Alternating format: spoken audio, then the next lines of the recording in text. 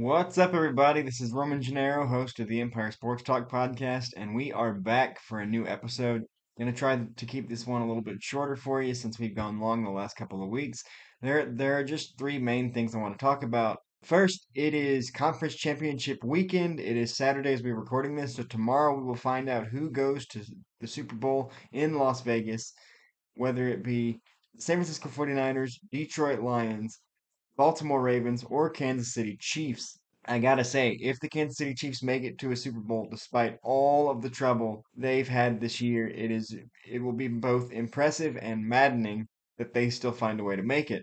That being said, I'm so excited to see what happens, and just from a rooting standpoint, I will probably be rooting for whoever comes out of the NFC, just because I've been a longtime fan of Kyle Shanahan since his time with Atlanta, and I think the story that the Detroit Lions are carving out this season and turning their entire organization around in a matter of years with Dan Campbell is just absolutely magical. But I am so excited for the conference championship to kick off tomorrow. It's Saturday as we're recording this, and it's going to be hard not having football for a couple of weeks after that. But then it's finally going to be Super Bowl Sunday.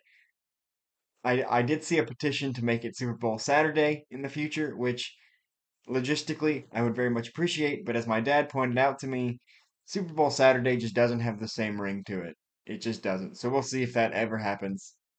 Logistically, it makes good sense for those of us that have to work on Monday morning, but it just doesn't sound the same. Anyway, let's get to the meat of our episode. First, I want to congratulate the three newest members of the Major League Baseball Hall of Fame in Cooperstown: Todd Helton, Joe Mauer, and Adrian Beltre. These were three players that I grew up with. Joe Mauer, in particular, was my favorite player for years in Major League Baseball. So happy for all three of these guys to make it. Joe Mauer being one of the best offensive catchers of all time, Adrian Beltre being one of the most exciting players we've seen on a baseball field, and Todd Helton being the picture of loyalty. The thing I want to talk about here, because I want to zero in on one person in particular, is Todd Helton. Because even before he was voted in, he's on the ballot. He's been on the ballot. I think this was his sixth year. Everybody was talking about, maybe he shouldn't get in, or it would be iffy if he got in. And this has been a conversation for a few years. Not Todd Helton, because everybody wants to talk about he played 17 years for the Colorado Rockies. And Colorado is famously a hitter's park because of the high altitude. The ball goes a little bit further. That's why center field in Colorado.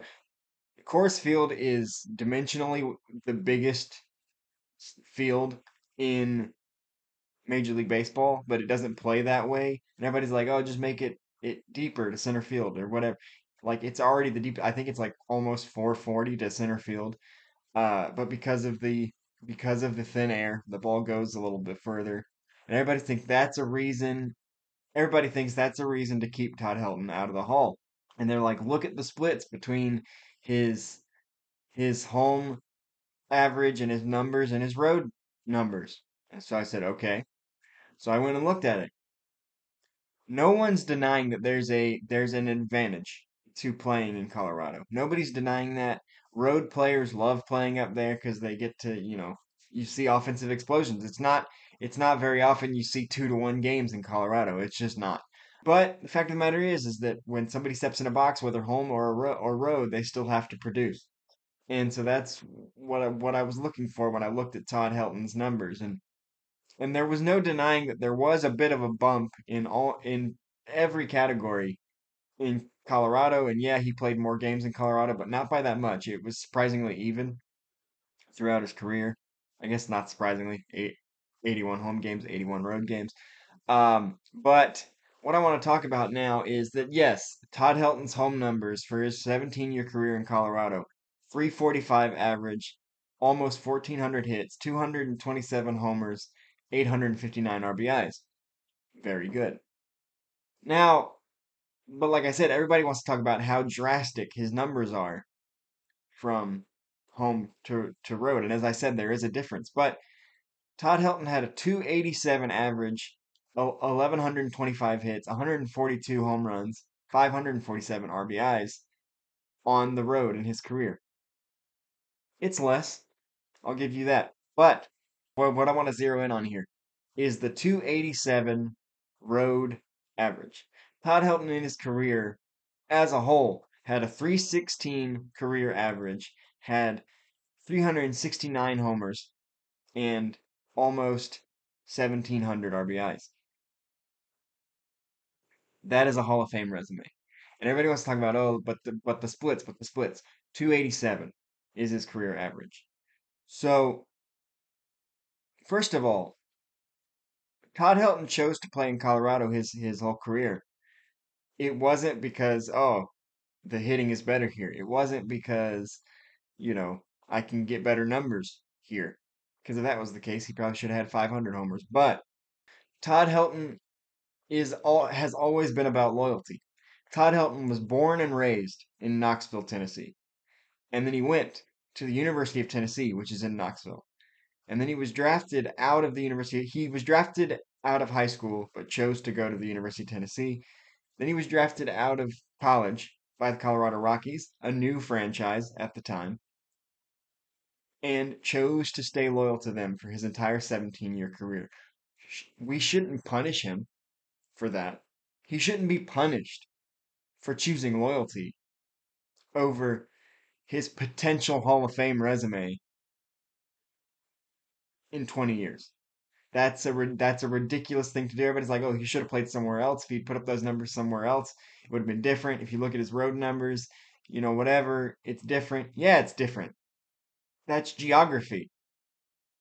Todd Helton wanted to suit up every day for the city he loved and the fans that loved him back. It wasn't about, oh, the ball's going to fly farther. There's a reason that Todd Helton was the first. Technically, now there's three, but he was the first Colorado Rocky to have his number retired. I actually don't know if Larry Walker's was technically retired first or Todd Helton's, but there was a reason why when Todd Helton was playing, there was no numbers up there in Colorado. Now there's three, but there's a reason why when Todd Helton was playing in Colorado, except for Jackie Robinson, the retired number wall was empty. Todd Helton is the Colorado Rockies. He's the longest tenured Colorado Rocky in history. And for the last few years of his career, he got to share the city with his college friend and former fellow quarterback.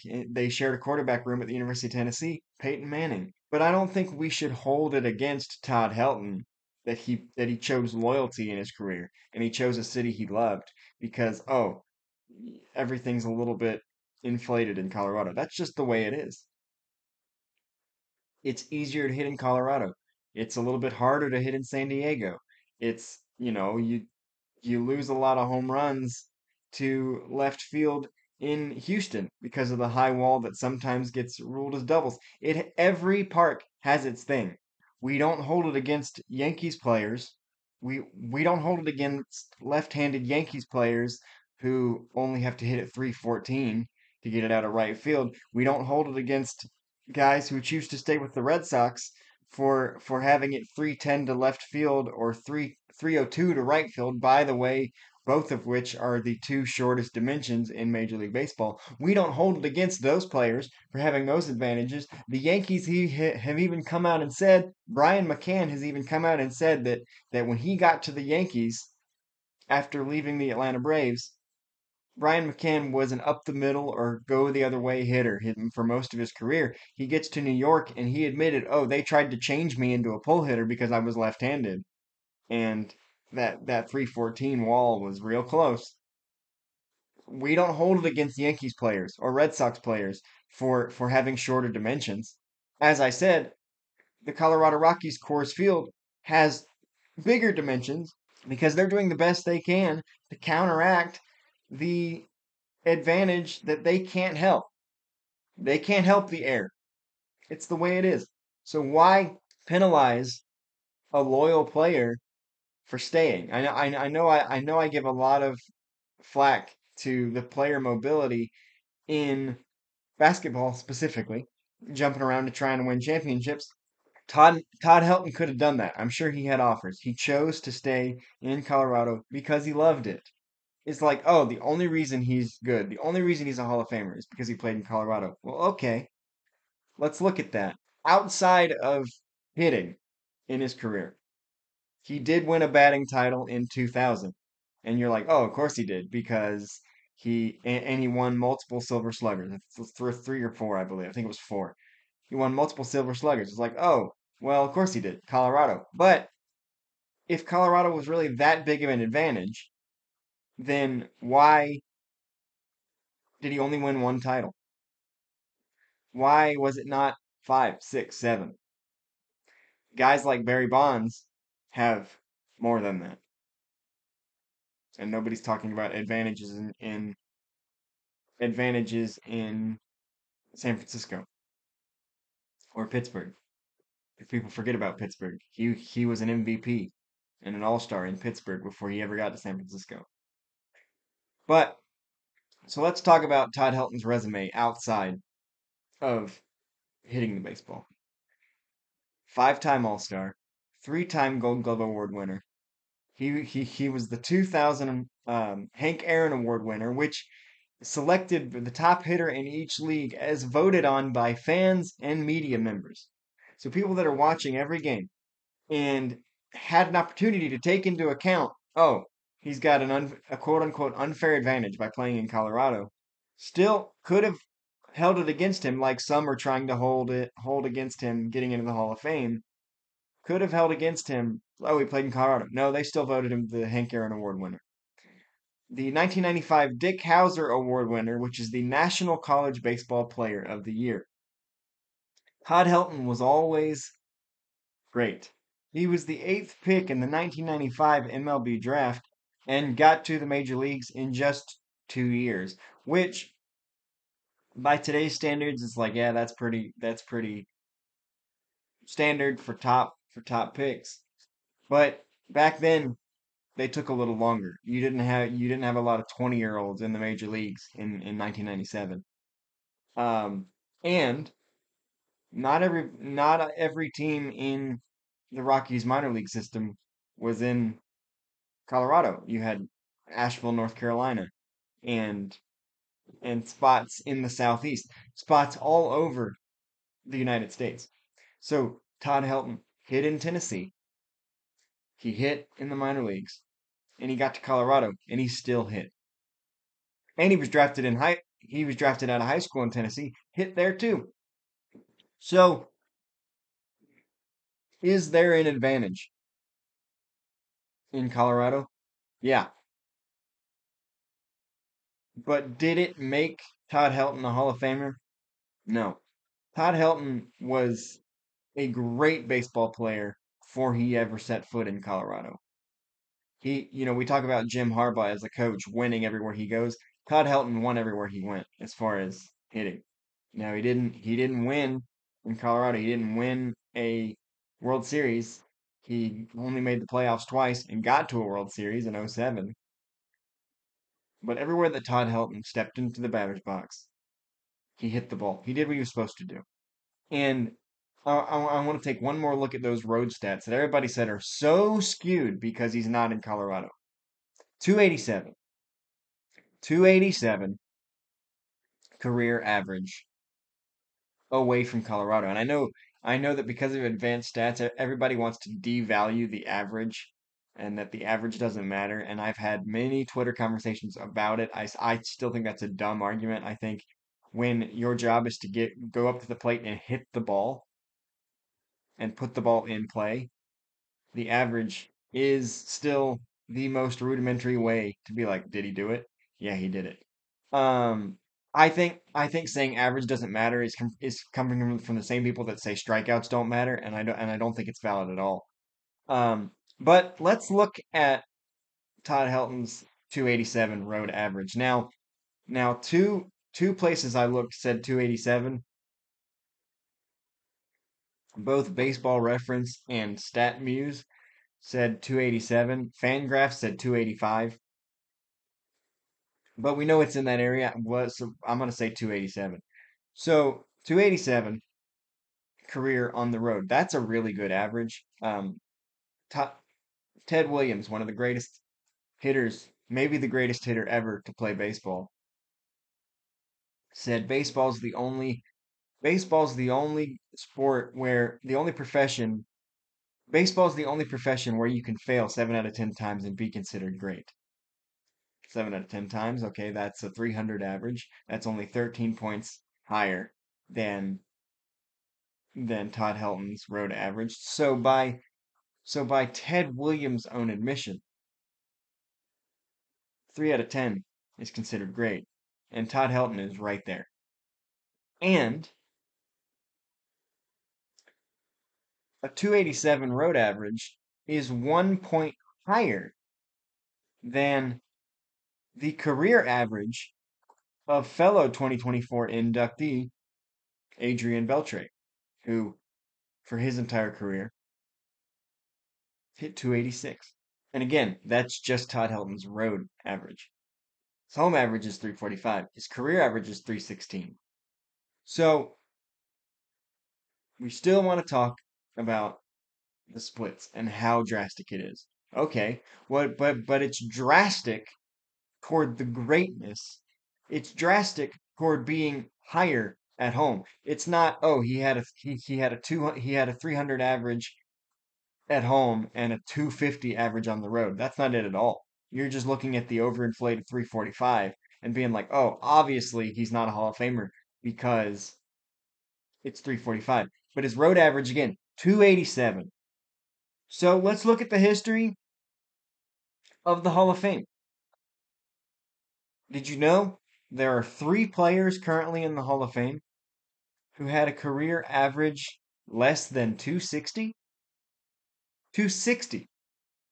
One of whom, those 3 players are Harmon Killebrew, Rabbit Marinville, and Ray Schalk. That first guy, Harmon Killebrew, if you went out and asked 50 current players, 50 GMs, 50 fans, and 50 owners, 200 people, is Harmon Killebrew a Hall of Famer? Should he be? Because he obviously is one. Should Harmon Killebrew be a Hall of Famer? I don't think you could find 10 of those 200 people that would say, no, he shouldn't be a Hall of Famer. And yet, his career average was sub 260. Todd Helton, again, his career average 287. So are we going to penalize Todd Helton? Should we have penalized Todd Helton for being loyal to a team his whole career? Again, he was loyal to his hometown when he chose college. And then when he was drafted 8th overall by the Colorado Rockies, he stayed loyal there for almost 20 years. He could have gone and won. He could have gone to the Dodgers. He could have gone to the Braves. He could have gone anywhere else and tried to win. He didn't do it. He stayed home. He stayed in Colorado. He made it his home. And they love him for it. Because so many people that have gone through the Rockies organization have left him behind for a chance to win. Todd Helton said, you are my fans. You are my home. I'm staying. And he shouldn't be penalized for that. Should we penalize Adrian Beltre for playing on 4 different teams? Absolutely not. Is the Hall of Fame going to penalize Kevin Durant for chasing titles with the Warriors or LeBron James for going to the Heat? No. So why should you penalize a player who chose not to do that and chose to be loyal and still put up numbers? So I know this whole argument is like, well, why are you arguing it? He made the Hall of Fame. Yeah, he made the Hall of Fame. There were many out there for several years that said he shouldn't. That he'd be a fringe Hall of Famer because of the drastic splits, home and road. But as I said, yeah, the splits are pretty drastic. It's a 60-point swing between his home average and his road average. But again, that home average is so high, his road average is still really, really good. It's great, but his home average is so high. Again, if it was the road average is way down here in the dumps, and the home average is good, then obviously not. But the road average is not in the dumps. The road average is at Hall of Fame level. The home average is just that much higher. It's a stupid argument. He's in the Hall of Fame where he should always have been.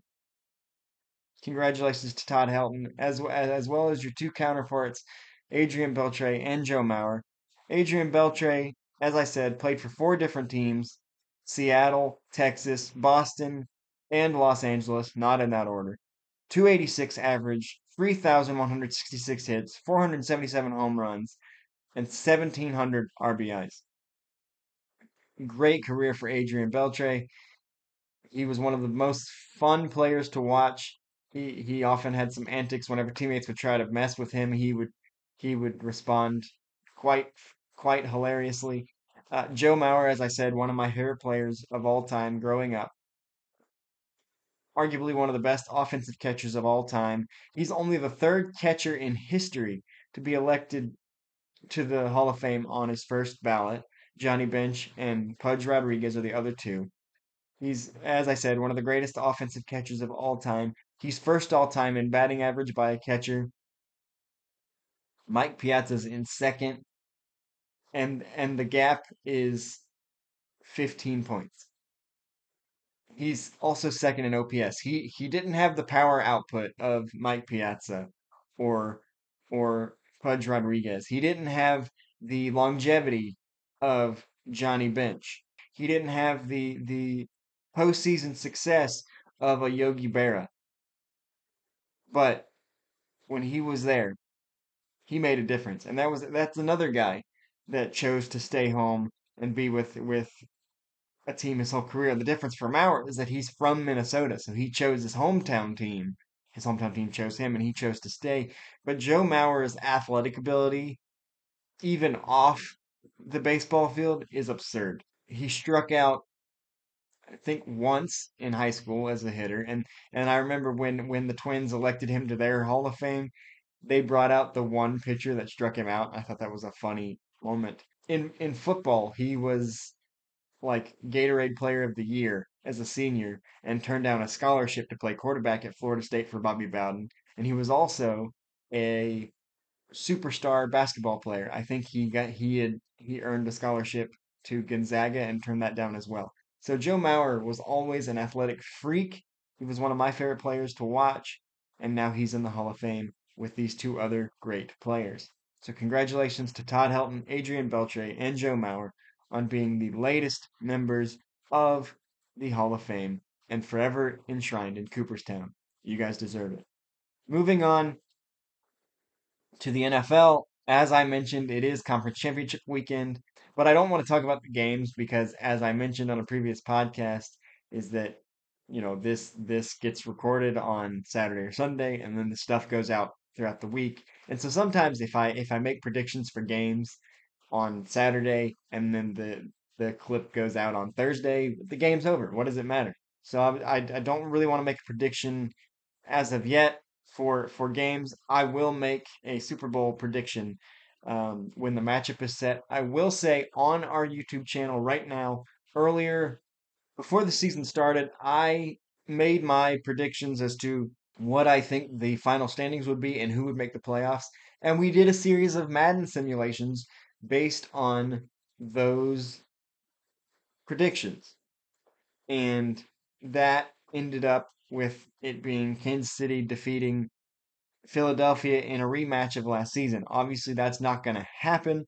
But so I took the final four teams and I actually ran simulations again, and those are up on the Empire Sports Talk YouTube channel right now. One of them is already up. The other one I think goes up here in just 30 minutes from the time that I'm recording this. So by the time this is out, those predictions will be up on our YouTube channel. Check them out. And I will do the same thing for the actual Super Bowl matchup, as well as making my prediction for the game.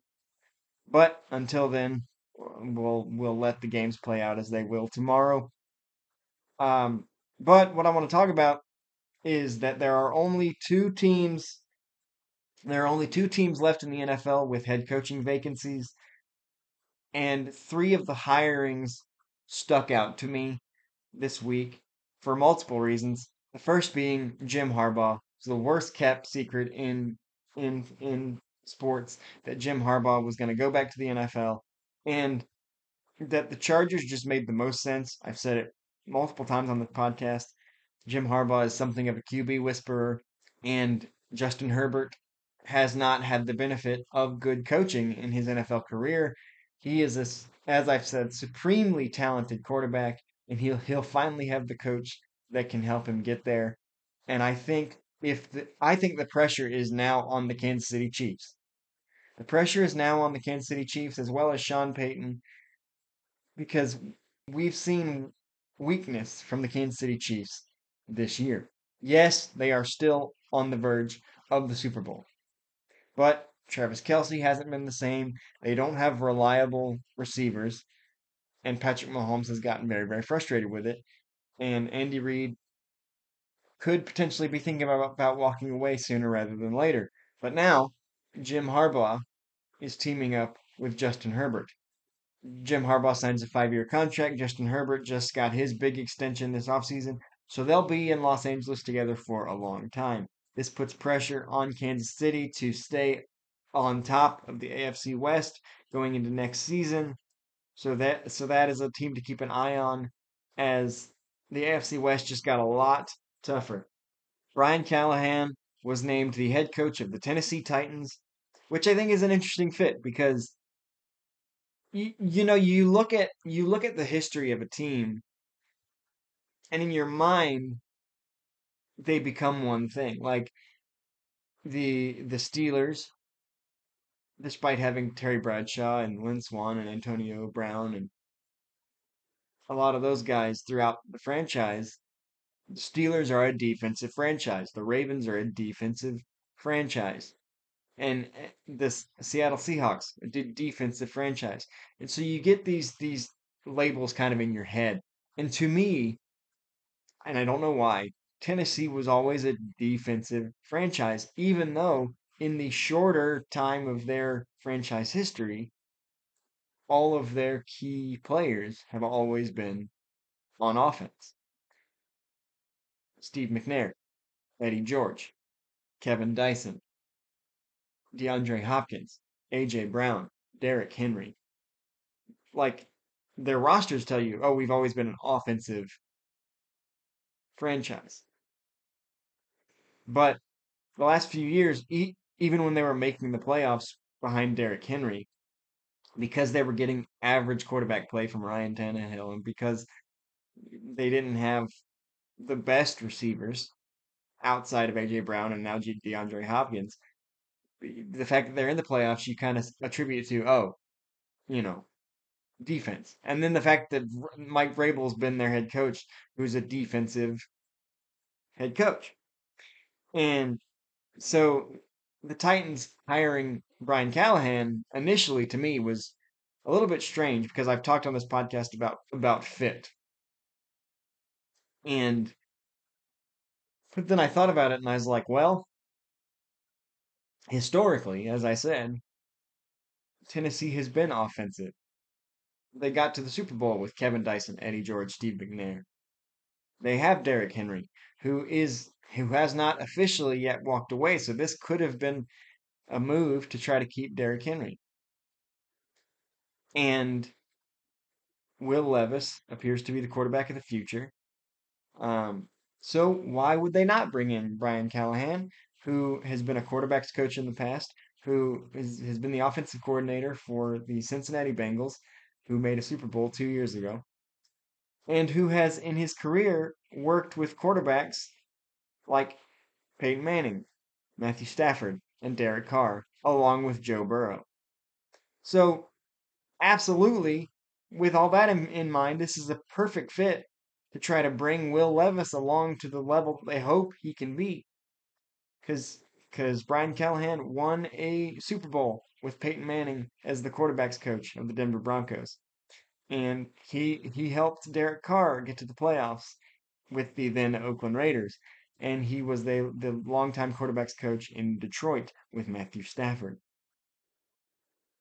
So Brian Callahan to me is a really good fit for Tennessee, and I'm excited that the future of that division is very, very bright and very, very tough. Brian Callahan hoping to bring along Will Levis and keep Derrick Henry in Tennessee, CJ Stroud, D'Amico Ryans in Houston, Trevor Lawrence and the team that is building in Jacksonville, and Anthony Richardson coming back healthy, teaming up with Jonathan Taylor and Shane Steichen in Indianapolis. That division is going to be a dogfight for years to come, and it's very exciting. Raheem Morris was named the head coach of the Atlanta Falcons. He spent the last couple years as the defensive coordinator for the Rams, working with guys like Aaron Donald.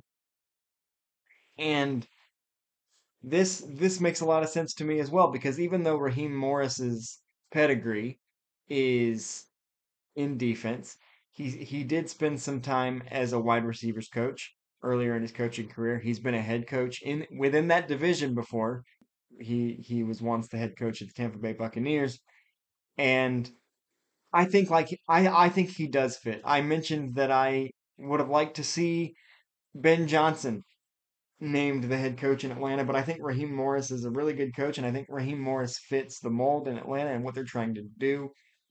As long as Raheem gets his quarterback, which again, even though I think it's the right move to keep Justin Fields and build around him, I think the Bears are going to draft Caleb Williams, and so I think Atlanta is the best fit for Justin Fields.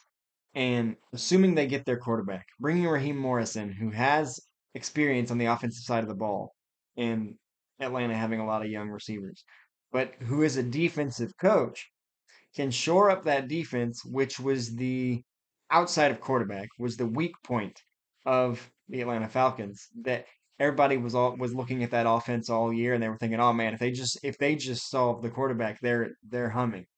So there's not a lot of question about the offense outside of the quarterback position. So bringing in a defensive head coach to shore up that side of the ball, I think is a really, really smart move on Atlanta's behalf. And even if Chicago holds on to Justin Fields, there are some good options out there to fill that quarterback spot. Kirk Cousins and Russell Wilson come to mind. There are also going to be quite a few good young prospects in the draft. It's a very top heavy quarterback draft. We'll see what Atlanta decides to do as far as the quarterback is concerned.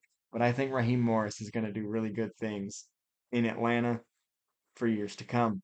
These head coach fillings mean that Mike Vrabel and Bill Belichick are still without jobs in the NFL for this coming season, which is surprising to me considering that one of them is one of the greatest coaches of all time, and one of them is a head coach that did a really good job in Tennessee and probably shouldn't have been fired, and everybody was assumed that he'd be one of the hottest names for the head coaching jobs.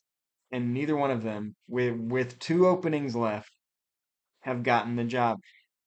Atlanta was the only team that Bill Belichick interviewed with, and I felt like them hiring Raheem Morris was sending a message to the way that Bill Belichick reportedly wants to run a franchise.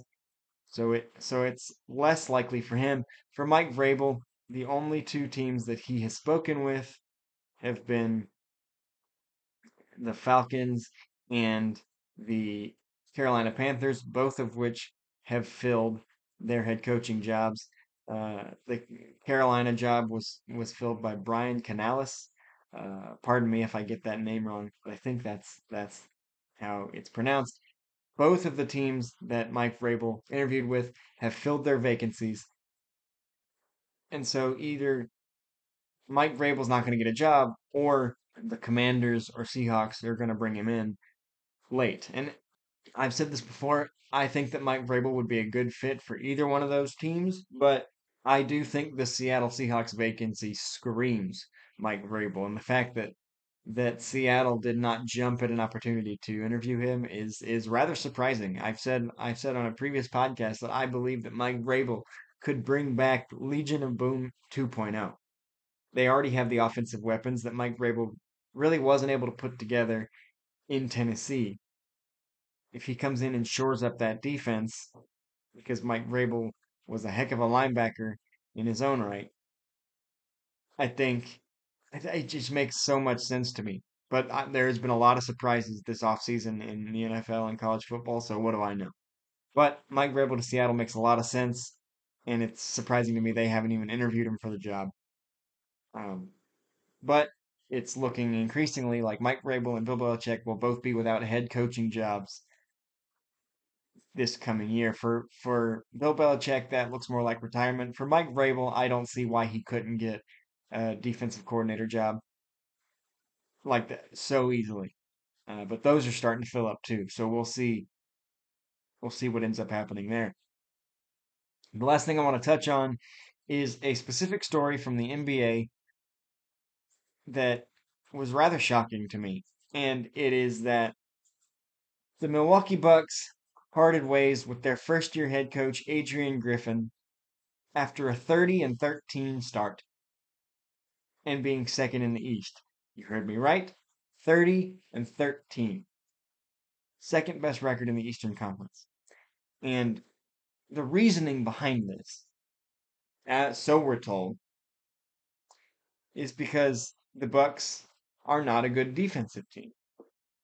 Okay, they're not. All right, that's fine. But they're a good enough defensive team to overcome their shortcomings because they're still winning games. They're still 30-13. It's not like you're 21-22 like the Lakers were last week through 43 games. That's this to me this I don't think this was fair because it's a first year head coach. So he hasn't had time to install all of what he has in mind. He hasn't had time to build a culture, build a an identity. It's been half a season. Yes, Giannis is a former defensive player of the year and a four-time all defense first team player. But outside of him, you have Damian Lillard, who's an offensive superstar. You traded away your best defender in Drew Holiday. So even before the season started, really, you got worse on defense. So instead of trying to fix it via trade or something, it's like, oh, the head coach is gone, despite a 30-13 record. But Milwaukee does this. I didn't necessarily agree with them firing Coach Bud after he won a championship for them, but they did that to bring in Adrian Griffin, and they got rid of him despite a good record. Now, the fact that they went out and immediately hired Doc Rivers tells me one thing, is that they wanted to hire Doc Rivers before the season. Doc Rivers didn't appear to be interested, but now the guy that they wanted all along was suddenly interested, and they fired the guy who had done the job, which is not fair. It is not a fair thing for Adrian Griffin to be fired when he's doing his job well. Yeah, they're ranked 26th out of 30 teams in opponent shooting percentage, but it's a shooter's league, so it is what it is. And as far as defensive rating and defensive efficiency, are they good? No, but they rank 19th. That's in the middle. It's not like Milwaukee was the worst defensive team in the world.